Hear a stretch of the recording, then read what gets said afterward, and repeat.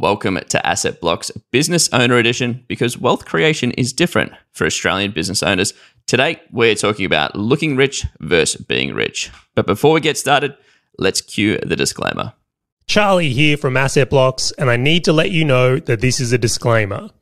Grant, myself, and the Asset Blocks team are in no way, shape, or form qualified to give you personalized financial or investment advice. We're merely sharing our own experiences and opinions, but you should absolutely seek the help of professionals before acting on anything you hear in this podcast or on our brand. This episode is important because it has so many similarities to business. A lot of business owners represent their business's success by talking about total revenue, the amount of staff, potentially even a new office, etc. But in reality, behind the scenes, they're actually making no money, and wealth creation is no different. So if you're an Australian business owner who has been questioning the benefit of doing either, or you're just getting started out in your wealth creation journey, then this episode is for you. Now, Charlie and I make sure that we provide as many calculators, templates, and checklists for free to anybody, and we put them up on assetblocks.com.au. So if you click there and go to free resources and download whatever is beneficial for you. And if you do enjoy the show, be sure to subscribe or even share it to someone else who's in a similar situation. Now, without further ado, let's get into the episode.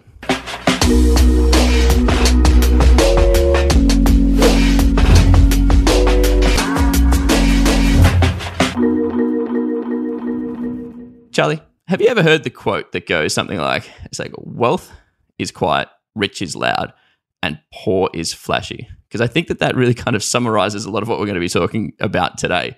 So I am curious, right? When we were talking about what topics to cover, like, why did we pick this topic out of everything we could have talked about to bring into today's episode? I think because it's so evident. This is such a huge and important topic to cover, and I think there's a large amount of people self-sabotaging themselves, potentially unawareingly, around it here. So it's a huge one in that way. And I'll share a story here, which is really what I want to lead into, is that when I had a marketing agency, a fairly sizable marketing agency, I will say, many years ago, one of the things that was interesting is I got to work behind the scenes with so many businesses. Now, to put it in a category, every one of these businesses was doing more than seven figures that I'm talking about at the moment. And you would think a company that does seven figures would be doing well. Some of these businesses were like multiple sevens, right? But continually there was a stress and anxiety in the company because the reality was they were either not making very much money, really thin margins, or was, let's say, even losing money. But if you looked at their life, they were coming into the office in a new Audi, new Porsche, right? Expensive clothing and suits. And if I ever saw these people at a party, or I went to one of the, like, there used to be like networking events, Grant, you remember those things? So I go to those face-to-face things. Yeah, I'd go there and like they would be in the most expensive stuff, buying the most expensive drinks, like making sure that everyone there could see that they were doing well. But I knew it was fake. Yeah. Like I'm like, it's fake. Like this person's like signaling that they're doing really well, but the reality is it's going to be really interesting. And I want to put a tag on this one. I want to put a tag. Now, Bianca, my wife and partner and champion of this show, I will say, she worked in accounting and financial planning. And I asked her if her experience was similar. She said it was evident. Like if you speak to most accountants, they will say that this is like, you cannot believe some of the things business owners are doing. That new car they're driving, it'll be interesting if they can afford to put gas in it without using their credit card or debt to put it in the tank.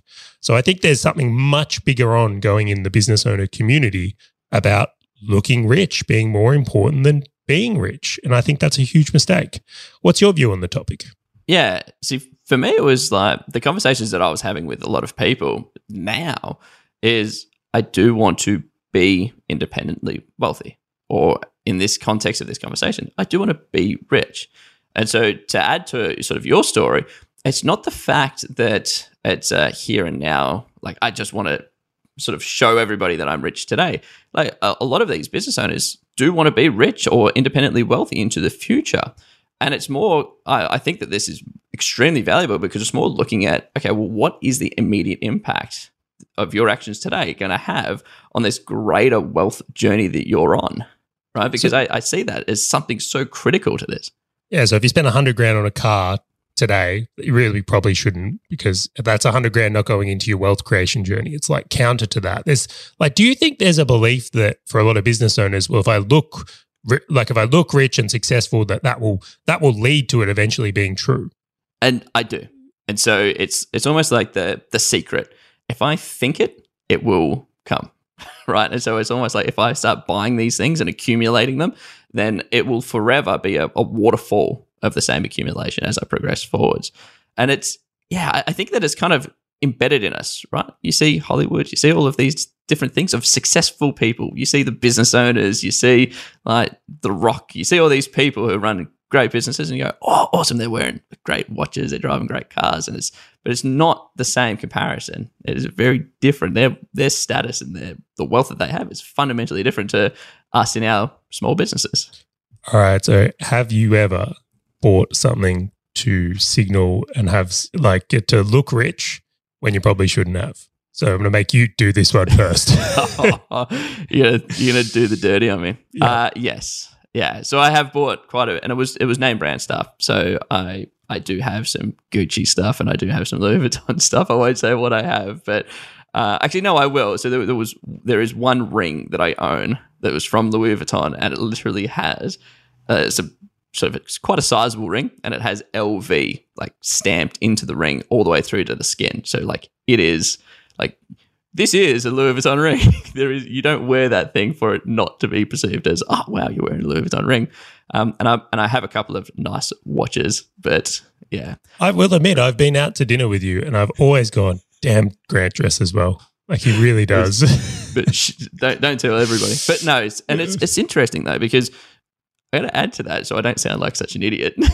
Was 20-year-old Grant is fundamentally different to 30-year-old Grant. So the decisions that I made, like when I was the places I went to, the food that I bought, and all those things, which I was probably signaling at the time, which is like, hey, I have this wealth. Today, not so much. So it's almost like I've gone through that journey. But I am curious, Charlie. I do perceive you as frugal, and probably a lot of people around you perceive you to an extent as frugal. What have you just lashed out on where Bianca's like seeing the credit card statement going, what the? Or even if it was before Bianca.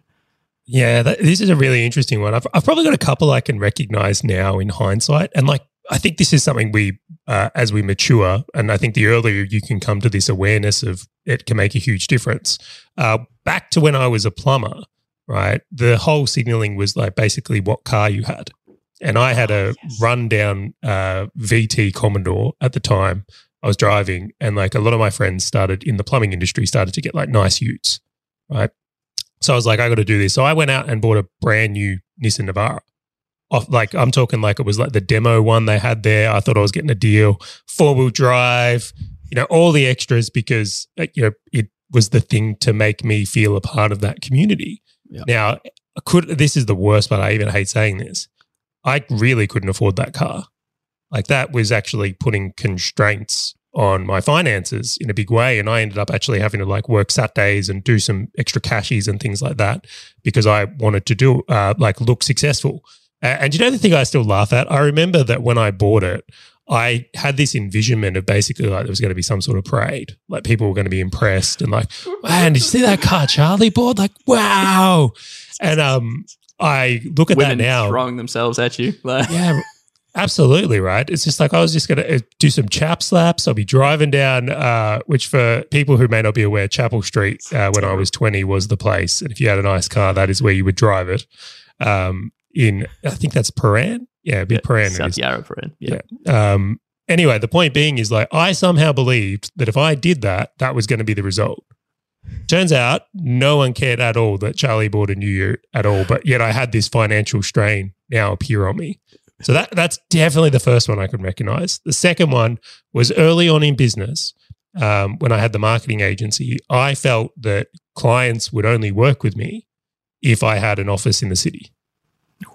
Yeah, so it's like, and if you can, if I could say that would be the thing that would convince them that I'm like reliable and, well, he must be good. It's like, it turns out being good at what you do, probably the most important thing. Probably. Yeah, probably. I will leave that part out of the conversation today, but like that was something I did. So I could go to a meeting and say, well, don't worry, I'll take this back to our office in the city. To the boardroom. Yeah. And never had and again, I did that, never had a client visit me there, never won any work because of it. But yet that was the idea I'd built up, that looking successful in this way would do it. And again, once again, I was making no money. Like I was losing money because of this. But it definitely would be the two I look at and go, that was clearly me trying to look successful. Now, I am curious about this because, and I don't want to sort of go too deep into the topic of psychology or anything like that, but it's like, why? Because you and I are not unique. It's not like anyone's listening to this saying, I can't believe Grant's been buying name brand stuff when he was younger and Charlie's gone out and bought a brand new car on debt or on finance. That's not uncommon. Like, if anything, I'm going to argue that is the normal, right? That is norm. Why? Like, why? Is this because our parents did it? Is this because, I don't know, TV makes it so good because you got cheap debt or anything like that? Is it us trying to fit in? I got no idea. Like, from you now reflecting back many years later, like, what have you assessed it to be?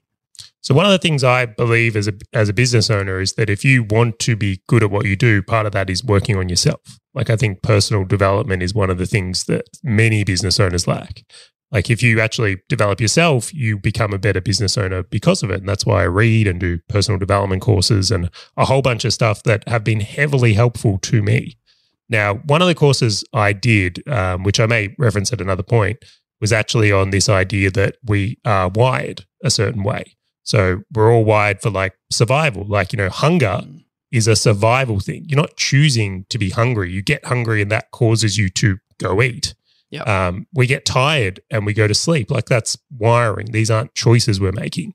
But one of the things that is being brought into us through like evolution is that whoever is like, the most impressive of the pack is the one that the women will want to mate with, in our case, is us being male. And not only that, is if we're the most successful, the other men will respect us more. So we've got this wiring thing going on brought into the modern way where it's like whoever has the best car or the best house is that we are wired to want those things so that we get the best opportunities with mating, so that we are perceived as the alpha of the group. And like that is something that is inherent. Now, for some people, they never get awareness of that at all. And you see it evidently in their life as they go further and further and further, buying things to try and impress others. And that's the game they play. It's like a status game. Yeah, and it's because we are animals at the end of the day. Like, I don't know, I'm Completely. not going to. I know I said I'm not going to get into the topic deep, but you've put the hook out there for me to grab. I think it's important. This might wake someone up today. It's like, hang on, like that car I bought, did I really do it for me? Like, was it important for me, or did I do it because it's how I wanted other people to feel about me? Like I did when I was 20. Like, I've done these things. I'm not proud of it. It was a bit of fun though, I'm not going to lie. But at the end, when I go through it, it's something where I go, was that actually counter to my goals? Did I start playing a status game, wanting to look rich and successful at the expense of what is actually important to me? Yeah, and it's I always come back to Maslow's hierarchy of needs, right? And like, we are animals at the end of the day. The first thing that we go for is like food and shelter, right? And that is the animal instinct inside of us. And then we obviously start working on top of that until we focus on self-actualization. And so I don't think this is going to change. Human beings are animals, the same as lions are animals in safaris and all these things, right? Like in the desert, like they have this instinct that is bred into them through evolution. Like I think it's more having the awareness that is the case and going, okay, now I understand this situation. What am I going to do with this? Because there are ways that you can turn that into your advantage, and you can actually look rich for some benefits. And I'm going to share some sort of interesting stories. But we've kind of talked about our fun things of like looking rich and things like that. But on the other side of saying, okay, well, this topic's looking rich versus being rich, what's like the big difference between what we've just talked about of looking rich and sort of these signaling points versus like actually being rich? For me, I would say like being rich comes down to achieving your wealth goals. And I know we've done a whole episode on this, but if you've set good goals achieving them should help you actually go, okay, well, I am rich now. And the key difference is if you buy a car, let's say you bought a Porsche, and it was actually from the results of all your investments doing well and the cash flow or whatever it is, like that would be I'm a rich move. Buying it on debt when you can't afford it and probably shouldn't buy it because it's counter to what you're actually trying to achieve, that's a looking rich move. So I kind of look at it in that way. And I'm not against buying expensive stuff. Like I definitely still buy expensive stuff today, but how I go about it is very, very different. So I think linking your wealth goals to things and making sure that you get reward from that and you're focused on that really is kind of the differential here.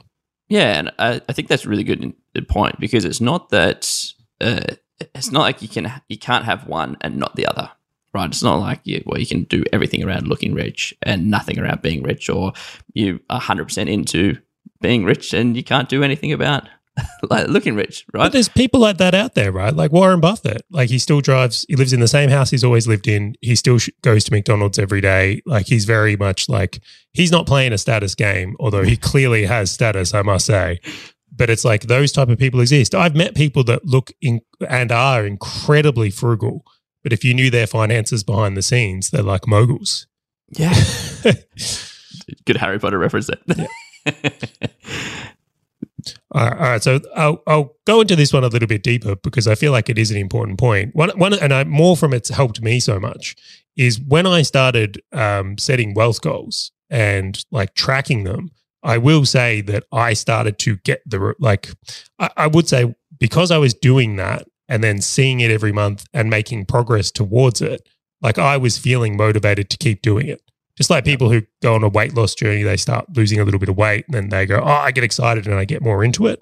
I noticed that when I started doing that properly, suddenly the temptation to buy a car that was counter to that faded.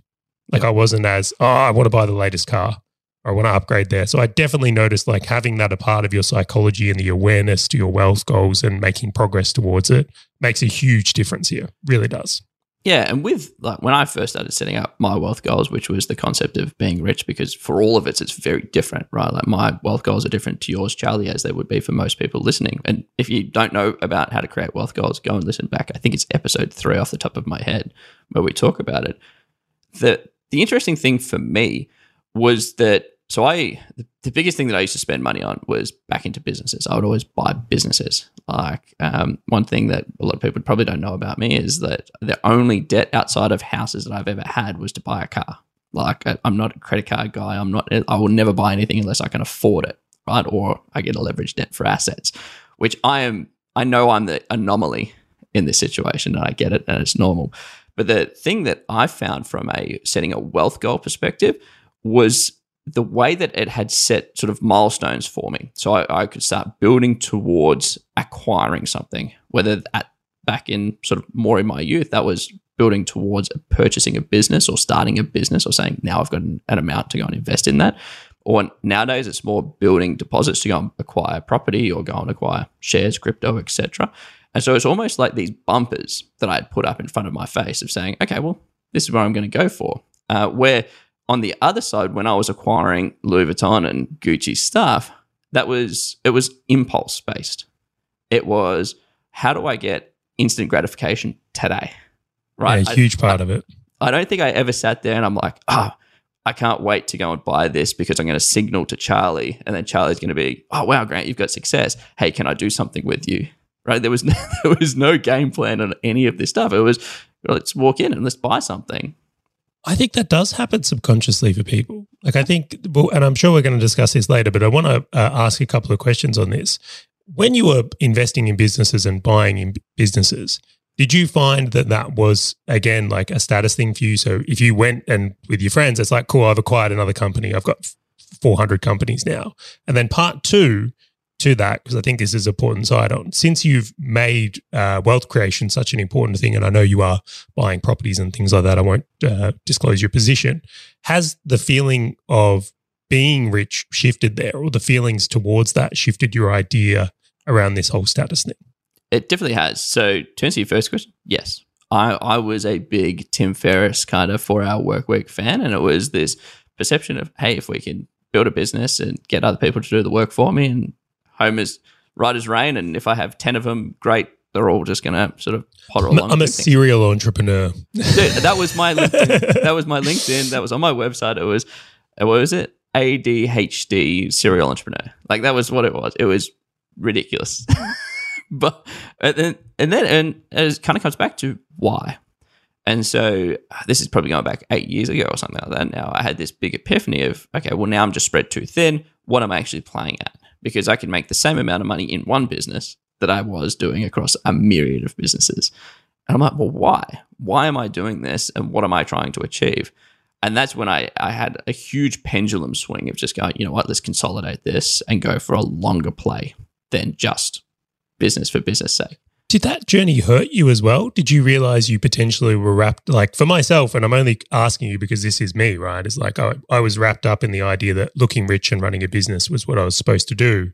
And it's like, when I was like, oh, hang on, maybe I'm playing this wrong, I took a hit to the ego and going, oh man, this is a not enjoyable moment, a hard pill to swallow moment. Yeah, like how do you go about closing down and selling businesses that you've put all your blood, sweat, and tears into, 100-hour weeks into? Like, because it's like similar to relationships. You'd stay in it because it's comfortable, right? Ripping that Band-Aid off sucks. So like, I'll do everything to not rip the Band-Aid off, just so that I don't need to deal with it, right? And so that was when I started, just to your previous point around like having that self-awareness, I started asking the question of why.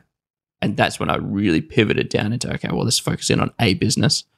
And then after a couple of years, it was, let's go and focus in on wealth creation. So I still had that business itch, and I was still talked about how many employees I got, the offices that we've got in different, at that time we had offices in different continents, by the way. Oh, that's a good one, isn't it? It's like, oh, we've just opened a new office up in New York, in case you were questioning. Correct. I have actually seen myself do that and made those comments pretty recently too, so I won't say that I'm perfect. We'll come back and talk about the pros of this as well in the later part of this conversation. But I am enjoying this. I actually find it a little bit funny, right? Because if you can't look back on yourself and laugh, I think it's a crime. And the other thing is too, I used to love this. One of my mentors used to say, if you can't look back 12 months and think of yourself, that guy was an idiot. You didn't grow, right? You didn't grow. And the aim should be that you're continually growing. So I'm seeing this as a growth conversation. Yeah. And then I'm glad that someone's getting enjoyment out of this, Charlie. This is great because my heart's bleeding right now. This is like all my feelings and emotions are out there. Everything I've suppressed for many years and I've never shared to anyone is here now. I remember, like, tell me you had like all the networking events you go to, and I'm like practicing my pitch in the car and shit. Yes. It's like, oh wow, some of the things that have come out of my mouth. Anyway, let's power on. So to answer your second point, which was like, okay, well, after the businesses, like, how does it feel now? And this has been the interesting part because in regards to, and I always refer back to Wealth Goals because it has been such a big change for me, like many, many years ago. It's like, okay, where are you pushing towards? And so going from many businesses to like one business to then just saying, great, now I'm just going to focus in on generating my wealth and focusing on what I'm going to be doing. I actually think I've got more drive in business, but the question to actually ask of myself around the decisions I'm making in business and the impact it has on me fundamentally changed for me personally. And what do I mean by that? So all of my decisions that I make in a business are all directly impacting my wealth goals. Why? Because I'm not responding to like immediate self-gratification of going and buying a Louis Vuitton ring or going and buying a new Gucci wallet or doing any of those things. It's like, nope, I have to hit this goal in order to buy another property. I have to hit this in order to achieve that because this is the bigger plan that I want to hit in 10 years. So if I stop and deviate from the plan, it's done. And the interesting layer that I'm just going to put on top of that is the feeling that I've felt because every time I've acquired something that has added to me being rich or sort of creating wealth, this little, I don't know how to describe it. It's almost like this stress or this little monkey has gone off my back, right? And imagine I just see on my shoulders a whole heap of monkeys, and every time I acquire some more wealth, this little monkey kind of just drops off. Whether that was because I'm like, I've never had a problem paying bills. I've never had concerns about, like, I've been very fortunate in my life that I've never waited for the next paycheck. There's always money in the account, but for some reason I still have monkeys on my back. And so every time I have this, it's like, oh, this weight, oh, this other weight, oh, this other weight. And now it's this game of, great, like, how can I continue to do this in order for me just to feel relaxed? And I just go, yeah, whatever. I had that same thing. I'm not even going to lie. It's like there was a time where I was heavily reliant on Facebook ads. Like I was very tilted in that direction.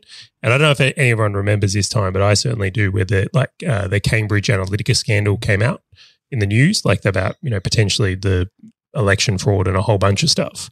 And Facebook ads went really weird after that time. So I don't know. I'm not going to pretend I know what would happen behind the scenes, but from my experience, ads were working really good one day. This scandal went out, and then all of a sudden, all the things that were working for me in business weren't. And I was like, this could be it. Like, I might be done here. And that experience put something in me where I didn't feel safe relying on that. And I've since diversified my business, so I am not relying on that. I've got tons of options around that. Even if Facebook disappeared, I'll be fine. But the thing that I realized is this applies to business as well. Definitely. And it was every time I moved closer to having wealth in this context, is that, to use your quote, that monkey type thing has faded. And I must admit, like, I did hit a very reasonable goal of mine mid to late last year. And upon doing that, it's like the monkey in a big way has disappeared, and I actually see like business as more fun, more enjoyable. So it's a huge thing. And I think a lot of people are invisibly stressed. Like, do you know how many people are pretending they're fine and like their business is fine? But I'm sure if you took their pulse or measured their adrenal glands, you'd be like, you're probably not fine. It's like that meme of the dog, the cartoon dog that's sitting at a table with a coffee cup, and it's like, this is fine. And the whole house is on fire. Just try to pretend like nothing's going on. Now, we have almost indicated to our personal bias, which obviously we care about wealth creation, and like, I would say I care a lot about like delayed gratification. So I'll do some things that I'm really happy with today, and because I want to go and create my wealth, so that the rest of my life I just have options, right? I don't have to work unless I want to work. I don't have to do these things unless I want to do them. But is it that is one option just like clearly better than the other option? Or is there a point in time when like bounce backwards and forwards? Like, surely there's a time and a point where looking rich versus being rich like that has its advantages and obviously pros and cons to both. Like, is there anything that you have deployed or seen deployed which is like, great, like this is where or when you could use it? All right, so I'm going to tell some funny stories here. So the big thing I would love to get across in this episode is, as a business owner, you need to play both games. The big mistake is to go all in on status and looking rich at the expense of being rich one day. And people do it. They absolutely do it. So I think you've got to bring an awareness to this. But on the other side of things, if you're so frugal and intentionally keeping your costs low that you look homeless, and when you're going in and working with other business owners, they go, this is starting off with this guy. It's like, you don't fit in because of how frugal you are, then there is a very real danger that you can do damage to your business. And as much as we have ragged a little bit on some of the dumb things we've done, I will admit in my own circumstances that when I lived in Brighton, Victoria, which is what I would call probably one of the more affluent suburbs of Victoria, it definitely had an effect on people when they knew I lived there. It definitely opened up business opportunities.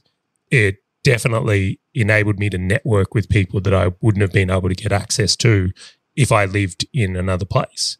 Yeah. So the other side of this conversation, and a really powerful one, is that playing the status game and signaling that you fit in a community can actually have dramatic advantages. Like dramatic advantages. I'll go on the record now and say that living in Brighton was profitable for me purely on the idea of the opportunities it opened up for my business. Like, it added a couple of $100,000 to the business just by being there. Yeah. So I think that is probably the other side of the conversation. And maybe you've got different experiences, Grant. Like, is this the same for you? Have you seen things? Where do you sit on the topic? Yeah, so I used to try and justify a lot of my purchases of like the Gucci and Louis Vuitton and stuff like that on the basis of people will see me and see these things and go, oh, you're successful, right? And so they would want to do things with me. So I tried to justify, to your point, I tried to justify buying these things and looking rich as I thought there would have been an outcome on the other side. Now, how do you quantify that? I couldn't, right? Like, sure, people spoke to me about business opportunities and things like that.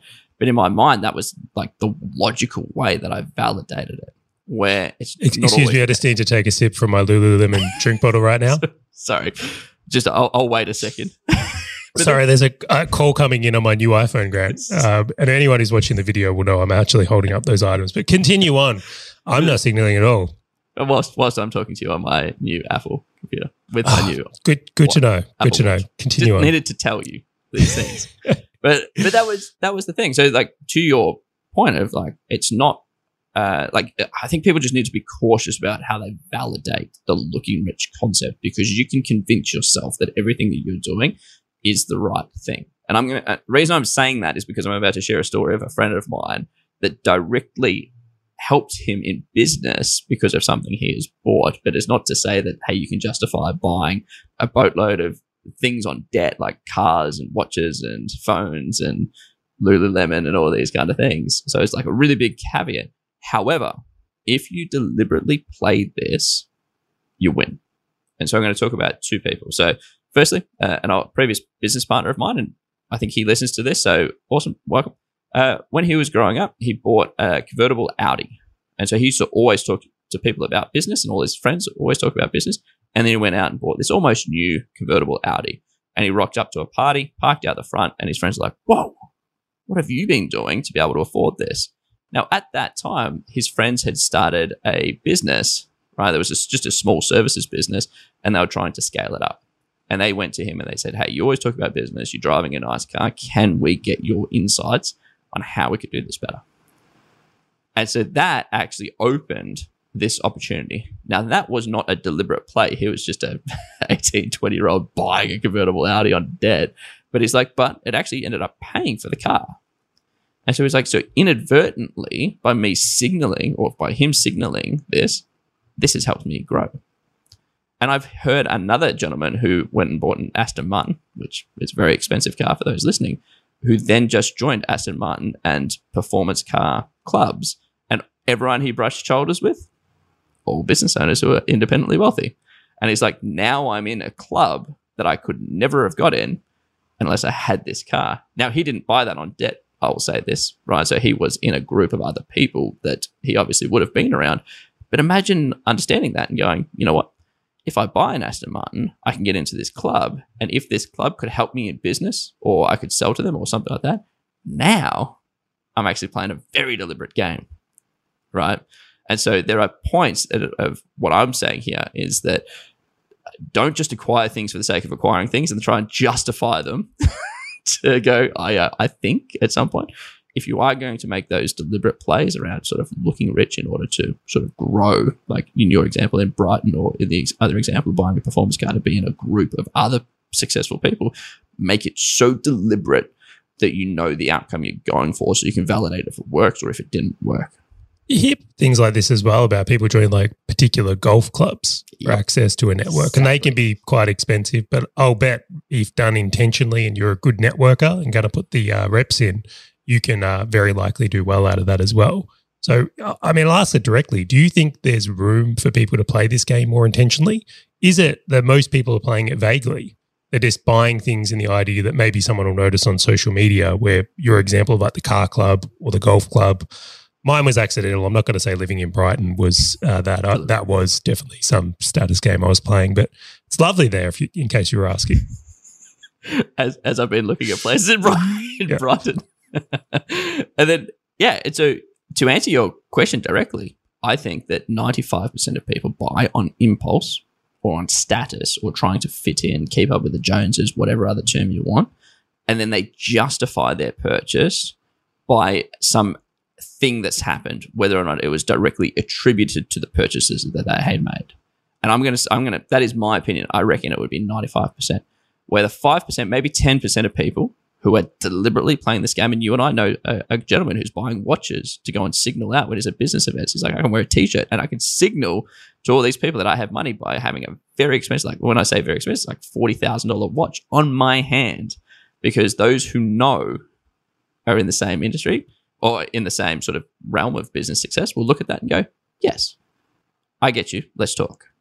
Right. But that's completely different. I think that's 5 to 10% of people. I would agree. And actually, sorry, I wasn't really listening. I was just looking how much Porsche is.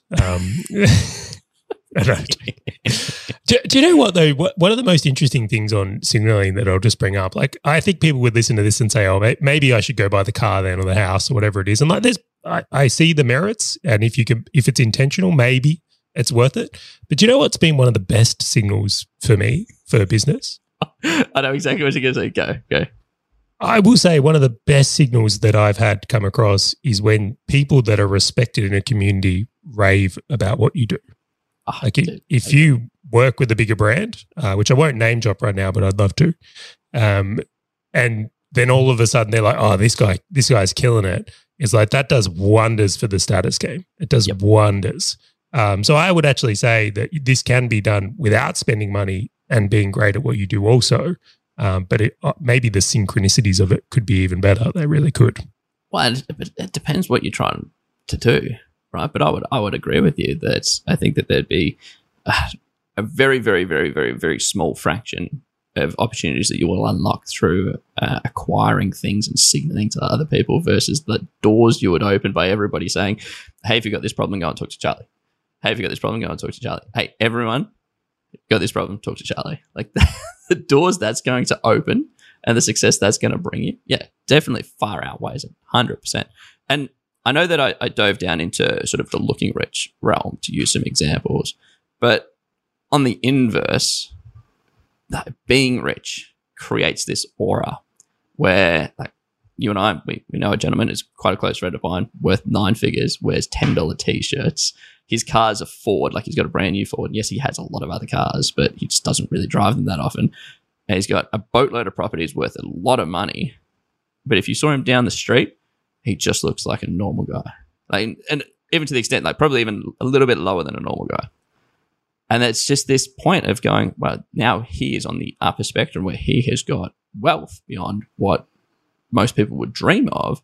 However, now he's gone, okay, well, what is important to me? How do I continue to accumulate wealth, which is what he tries to focus on, where everything else around signaling is just this, who cares? What do I need it for? And so I do think that focusing on wealth, from my opinion, is the 10 times better approach than trying to spend your time and effort on going, which watch is going to make Charlie say, let's do business together. I think a better way is, how do I grow my business so I could go and acquire assets? I will resonate with that, though. The wealthier I become, the less I seem to care about what people think. And it definitely has made me more confident in the things I do. Yep. Definitely. Undoubtedly. When I was less wealthy and less successful in business, I was very insecure and cared a lot more of the opinions of others. Do you think there's a perfect balance? So, because I'm gonna preface this, because I'm gonna guide you on a point here. So, I don't think this is a light switch. This is not on and off. This is not, can you be rich? Do you be rich or do you look rich? This is a dimmer or like a percentage game. Like, I don't think it's just a one or the other. I think you can do both at the same time. And so if you agree with that, what do you see as like the perfect ratio? Like, do I just not play looking rich until I've hit my wealth goal? Can I be sort of doing a little bit of this thing and kind of going for rich more? Like, where do you sit on this, and what do you think is the perfect ratio? I love that question. I think that's such a good question. Only in the power of hindsight, I will say, does this allow me to say this. Like, in an ideal world, I realize that if you lived your 20s and done the status thing, can't undo that. It's fun. There are some fun elements. But anyway. I wouldn't undo it. Yeah, I wouldn't undo it either. But the thing I look at here is if it's apparent that your goals are status, like, you're allowed to have status goals. Yep. You don't have to build any wealth. If you want to just play the look important game, go for it. But I think do it intentfully. I'm not against that. I think just be intentional in what you're doing. But if your goal, again, is like if in the siding of being wealthy, then I think what needs to be done is finding the balance that allows you to play in both worlds. The only wrong answer, and the thing I would be really against for people, is the ones where they're playing the status game thinking that leads to wealth, and they're only going to work on their wealth after they've got a certain amount of status or after they look a certain amount of wealthy in the public eye. So, for example, if you buy a $3 million house, which is doable in Melbourne and Sydney very easily, you drive any car over 50 grand, right? So you're driving something like, maybe 100 grand would be more, some sort of nice Audi or a Porsche or something like that. and you don't have anything else to your name, you have to acknowledge you're playing a status game. You're not playing a wealth game. On the other side of things, if you had to rock up with a meeting and you brought a desktop computer from 1990 because you're unwilling to buy a new laptop, right? You're probably on the other scale of things, just absolutely signaling that you're not someone people would want to do business for. That's the other end of the spectrum. So I think finding the balance where you can be intentionally achieving your wealth goals in the time frame that's important to you and getting the benefits of some signaling and looking rich is the point everyone should be aiming for. Yeah, and I actually think there's a point that I just want to pull on for a second, because you're right, like there is an inverse impact to both.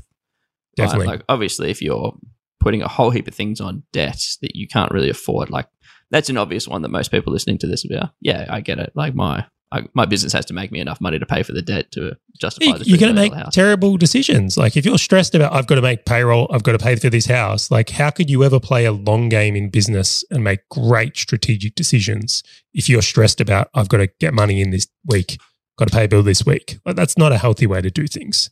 100% agreed. And to that point, I think there is like the inverse to that, which is I've walked into business meetings with guys who, and I don't mean to sound shallow or anything like that, the suits that they've walked in with and the computers that they've opened up and started typing on does make them look as though they've gone to an op shop.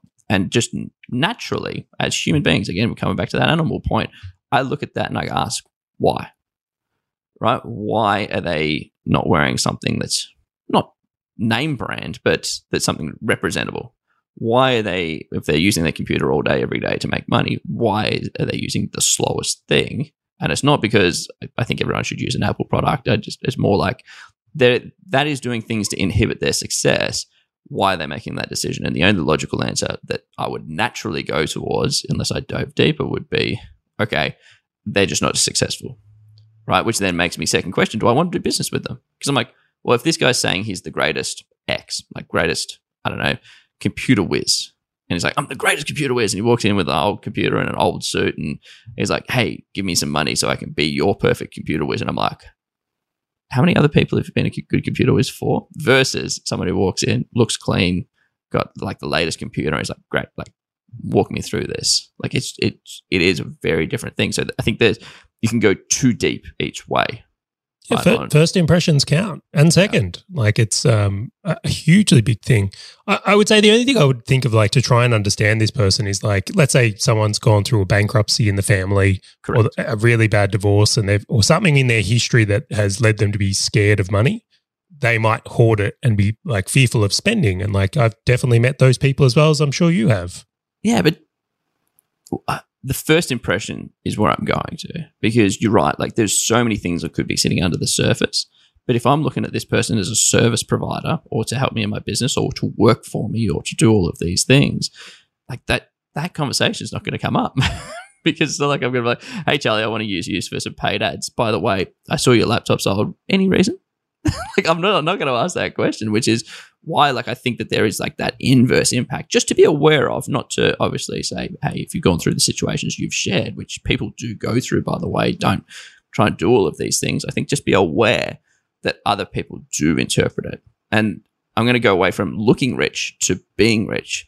There is a point, and Charlie, you always pick on me about this of, hey, Charlie, maybe I should cancel my Netflix subscription and stop drinking takeaway lattes because I'm going to be... As you go through this, I want to know the most tight-ass thing you do. Right? Like I want to know something you intentionally don't spend money on as well. Oh, no.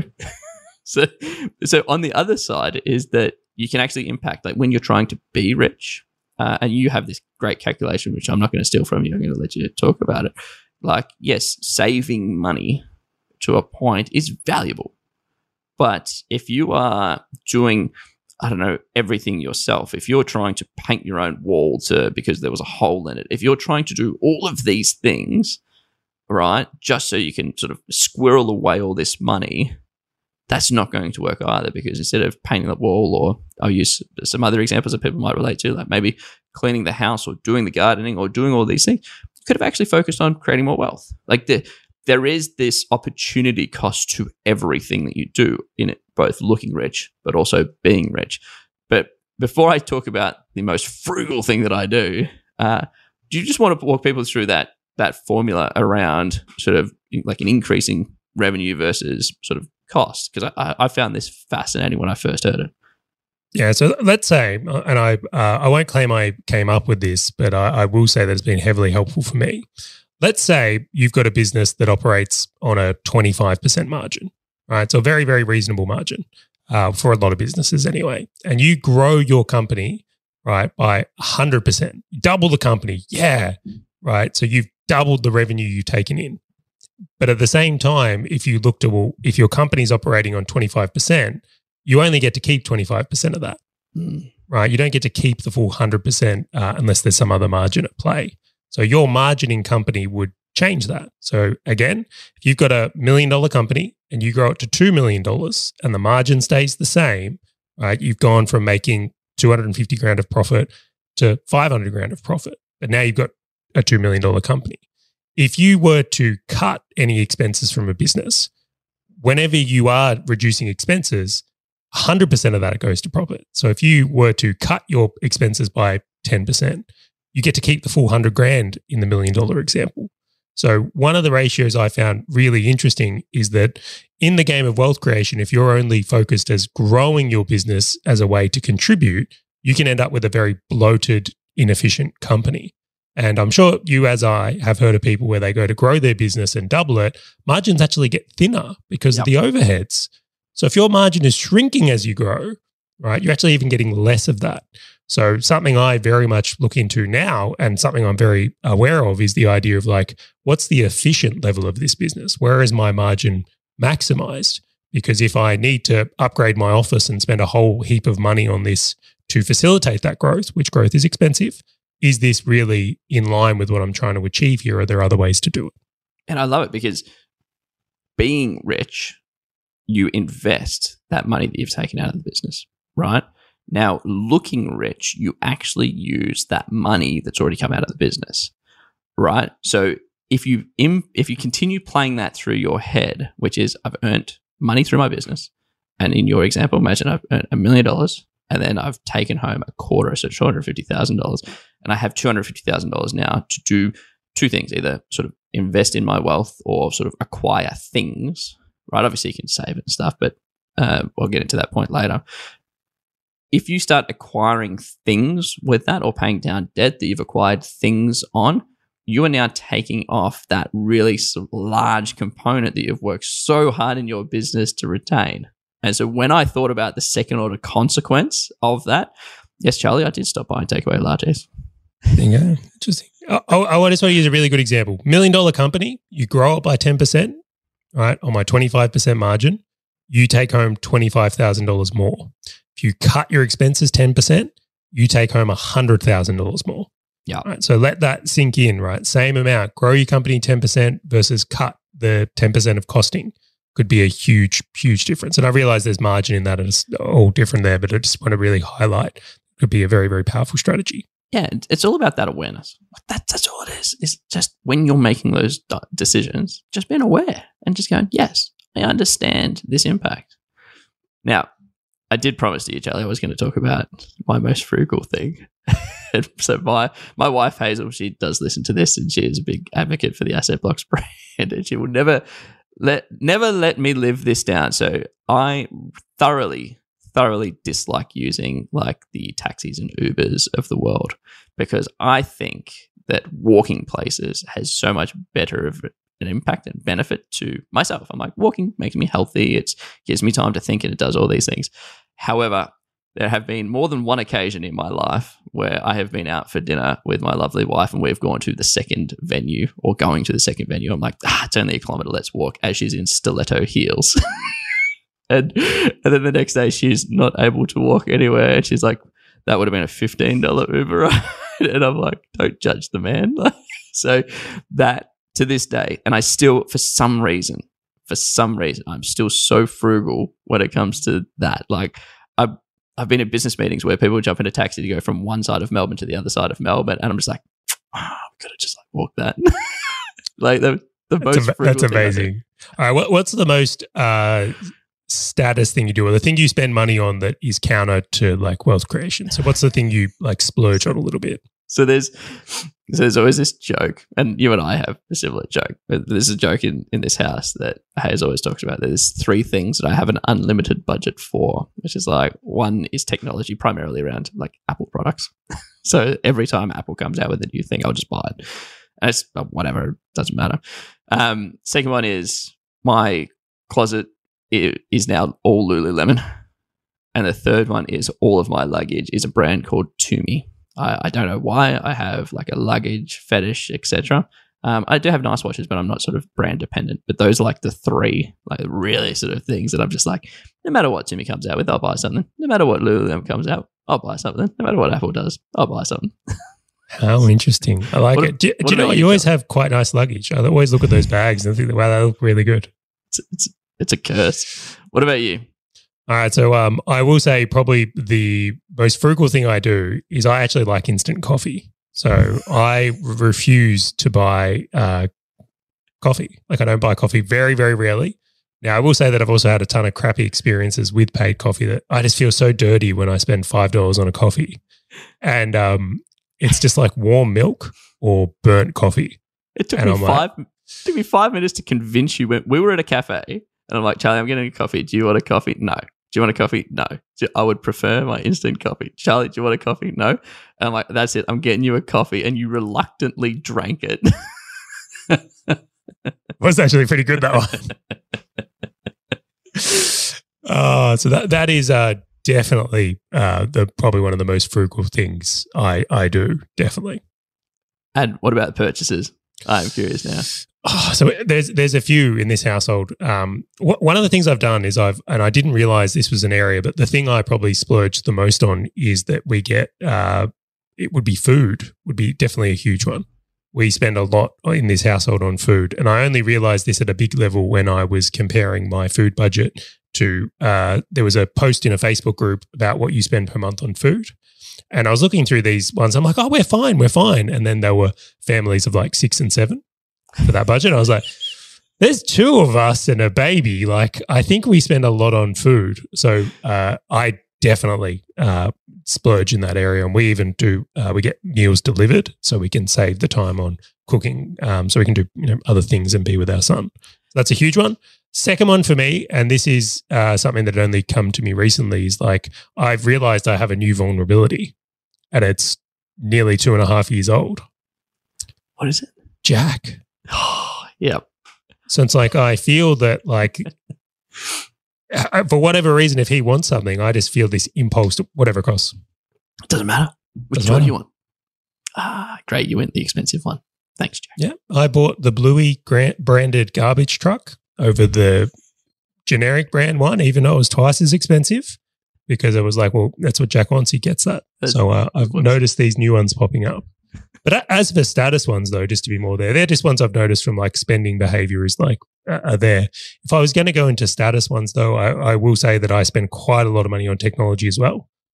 Also recently bought a new Volkswagen car. We could have spent way less, but I will say I'm enjoying that purchase a lot and don't mind the bit of the flex there occasionally. That would be my main ones. Is it? And I think that's the summary here, right? Is that, and because I'm going to ask you another question to add on to the top of that, is that I'm going to come back to the light switch. It's not an on or off. It's not that you can't have takeaway lattes. And Charlie, you and I joke always daily about this concept of like, there was a tweet that I sent you of a guy that's like, great, now I've cancelled my Netflix subscription. How do I buy a house? Like, it's great. And so it's not by sort of removing these things in life. And you can go, like, if you just like takeaway coffees, or if you just like Louis Vuitton, or if you just like Apple product, it doesn't matter. But I think the key it comes down to is kind of budgeting around it, understanding what wealth goal you're going to go for, at what timeline you're trying to achieve it in, and just being aware of your habits, which is why we always talk about tracking your sort of wealth. So tracking what you're buying, tracking what you're trying to achieve. We've done an episode on that. We've done an episode on wealth goals, etc. So I am curious, Charlie, because I know Bianca's obviously an accountant and is just very good at what she does, and you're very analytical across what you've got. So is there a budget each month that you say, you know what, doesn't matter, spend whatever you want, it's unlimited, within this budget, doesn't matter, no one's ever going to question you? Or is it more, you know what, at these points of time of the year, I'll splurge out? Is it like quite calculated, or do you just do it very organic of, hey, I just want a car today, I'm going to go get a car, or hey, I'm just going to buy this? Or is it, I just want to understand that. And is there like a ratio between this is what I'm going to spend towards like being rich versus like looking rich versus just sort of acquire, as opposed to just like living expenses?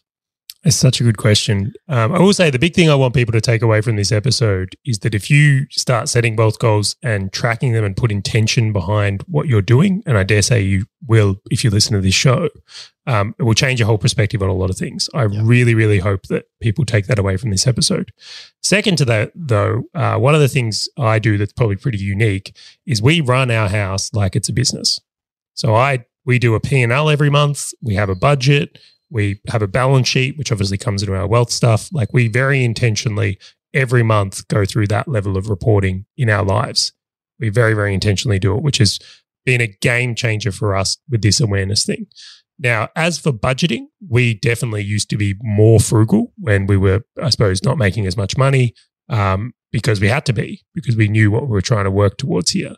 These days, it's definitely loosened up a bit because we have achieved some of our bigger goals. And we are in a position where we can spend more. So literally not long ago now, we're recording in February, but in January, we spent some time together and we discussed what we want our budget to be for the year, whether it's do we need to include a car in here or holidays or those types of expenses. And we very much monitor that. And I know every month how much we're putting into our wealth creation. So we I don't want to say meticulously. It's not like there's buffers in this budget. Like if we want to go spend $1,000 on something, it's probably not a big deal for us at this point in our journey. But if I wanted to go, I don't know, buy a Porsche, that would probably be a bigger conversation in our house. So that's how we manage it and go through it. I know this is something we're probably going to do a whole episode on at some point as well, to go how we do that and how we think about it. But that has been my intent around it.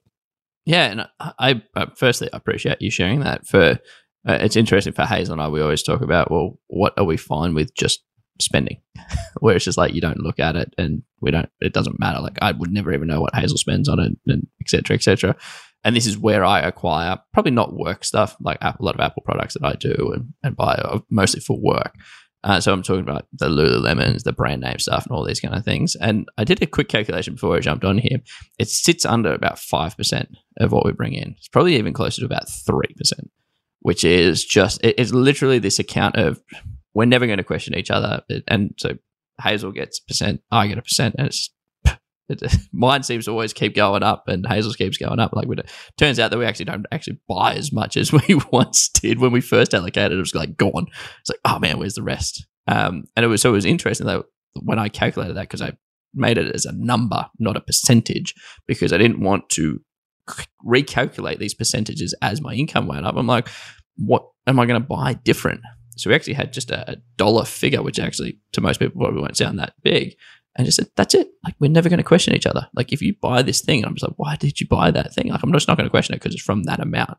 And yeah, so it sits around 3% is what we do for looking wealthy, like outside of obviously business stuff. And I just thought that was a quite an interesting figure to share with people, where if you're looking at spending 30% of your income on acquiring cars or acquiring Louis Vuitton bags or acquiring watches or things like that, like that's a barometer for you if you're using me as an example. I will mention here, I'm actually planning on buying a car. Like there is an extravagant car I will buy at some point. I'm just deciding on when. Like I really am. So I'm considering it. By the way, I'm seem to be a bit in love with Porsches at the moment. I don't know why or where it's coming from, but it's a itch I want to scratch. Marketing is hitting you hard.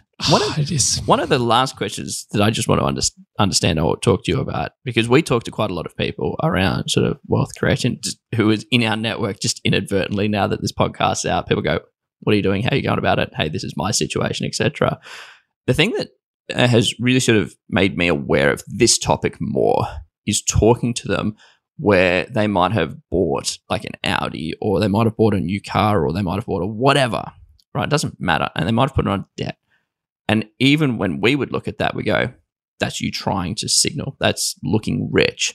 But to them, they don't even realize that. Or they almost look at that and go, what do you mean? That's normal. Like, that is what normal people do. Charlie, Grant, you are not normal, right? You are the weird ones in this. I hope so, by the way. Yeah, I love being not normal. Like, is there any kind of barometer from what you've sort of talked to these people? Because obviously when we talk to them and share like our points and what we do, they go, yeah, maybe I shouldn't have bought that brand new car on debt, because you're right, I'm going to be paying this thing off and all these kind of things. Is there, if anyone listening at home where they're questioning, they're like, I don't know if I'm looking rich and I don't know if I'm sort of putting enough into acquiring assets, is there any barometer or anything that you would share of going, hey, if it kind of looks like this, just you might be trying to look rich versus sort of being rich? I think once you go on the game of wealth creation and you start doing it, is like, it's much like starting in business again. Like, it's a new world you suddenly enter, and the rules, the way you do things, how you win at it, how you lose at it becomes all different. And for myself, I look back to when I started in business and I go, I probably didn't need business cards. But I spent money on that, or the office and things like that. So inevitably, as you become aware of these things, it's very likely you will question some of the decisions and moves you will make, just like we have. I think it can be a hard adjustment for people if they're used to living a certain way, thinking it's there. There's an adjustment phase of going, would I buy that car again? Should I buy that car again? So I very much went through that myself. I very much resonate with that. So once you get that awareness piece in, then I think it's up to you to assess. Go through that episode we made on wealth goals, set some goals for yourself and start moving towards it. And just like in business or with weight loss or anything that you track well and have a goal towards, as you start getting progress in that area, you'll start becoming more excited by it, and you'll find that naturally you'll want to do more of the things that lead to that. Definitely. And it's actually interesting because it becomes more of a game. It's like the addiction. Yeah, I'm having fun. Like, I'm enjoying it. I always said to Hazel, I'm like, damn, I wish there were some other things that I was more addicted to. Like, all I seem to do is talk about like buying assets, creating wealth. I'm just like, surely I should just have more addictions elsewhere. All right, I'll give you one. It's when it nears the end of the month, I am almost like, I want the month to tick over just so I can get the reports. I'm just like, come on, first of the month, let's see how we did. Come on, give me weekly reports from now on. Give me weekly reports. So I need that injection. It's actually, to sort of wrap up, it's been such an interesting episode around sort of the concept of like looking rich versus being rich. And the key points that I've really taken away is like, it's very dependent upon yourself. But the thing that I would anchor off is the wealth goal, right? If you are looking at this just going, I feel like I'm aiming to be rich, not looking rich, it's probably not a good enough anchor. Like, if you really set out, well, what wealth goal am I going for? And you go, great, I'm within those bounds. Awesome. Good on you. Great. You're going to get there. But if you don't have that anchor, I think you're just going to be going off an opinion. One of the second points that I will say is that you got to make sure that you don't kill your own lifestyle. You still need to enjoy the years, right? There's no point having a family of 5 living in one bedroom, right, to try and save more money to go and buy more, sort of acquire more assets, right? Still need to enjoy the journey whilst you're on the journey, because wealth creation is not a 1 or 2 year stint. It's a long game. It is a very long game. And so even though we sort of talk through this and say, great, well, Charlie and I, we've got assets and we've created our own wealth, that has taken years. And so for yourself, when you're listening to this, it's not an on-off switch. There are percentages, and whatever your percentage is, if it's 3% like mine, 20%, 30%, and you're comfortable with it and it aligns, Godspeed to you. But the third one, which is always a big one for me and Charlie, and every time you mention it, it always blows me away, is that calculation around the saving of expenses is pure profit versus trying to increase more. You're always going to cut out those expenses. And if you just rewind back to that point, I think it's so valuable, because it's one of those things of understanding, well, if there are bigger expenses that you have and you cut them out, then you actually might move the needle more than trying to earn more money in your business, then filters through a lot of expenses, etc., before it comes back to you. So, and it's not, don't get takeaway coffees and cancel your Netflix subscriptions. It's more the bigger things like, hey, in a car, do I really need the brand new one? Can I get a secondhand one? Do I need a Porsche, or could I just get away with, I don't know, a Mazda, right? Like, where does that sit for you? And everyone's completely different on this. So if you do like this episode and a lot of the points that we cover off, and you're going, I'm looking for the wealth goal tracker, or even how do I track my net wealth, head over to assetblocks.com.au, click on the free resources and download whatever you are looking to get, because Charlie and I just try and give away a lot of these points for free. And if you did enjoy the show, be sure to subscribe or even share it with someone else who you know might be going through the same situations that we've spoken about today. So thanks again for joining us, and we look forward to catching you next time on Asset Blocks Business Owner Edition.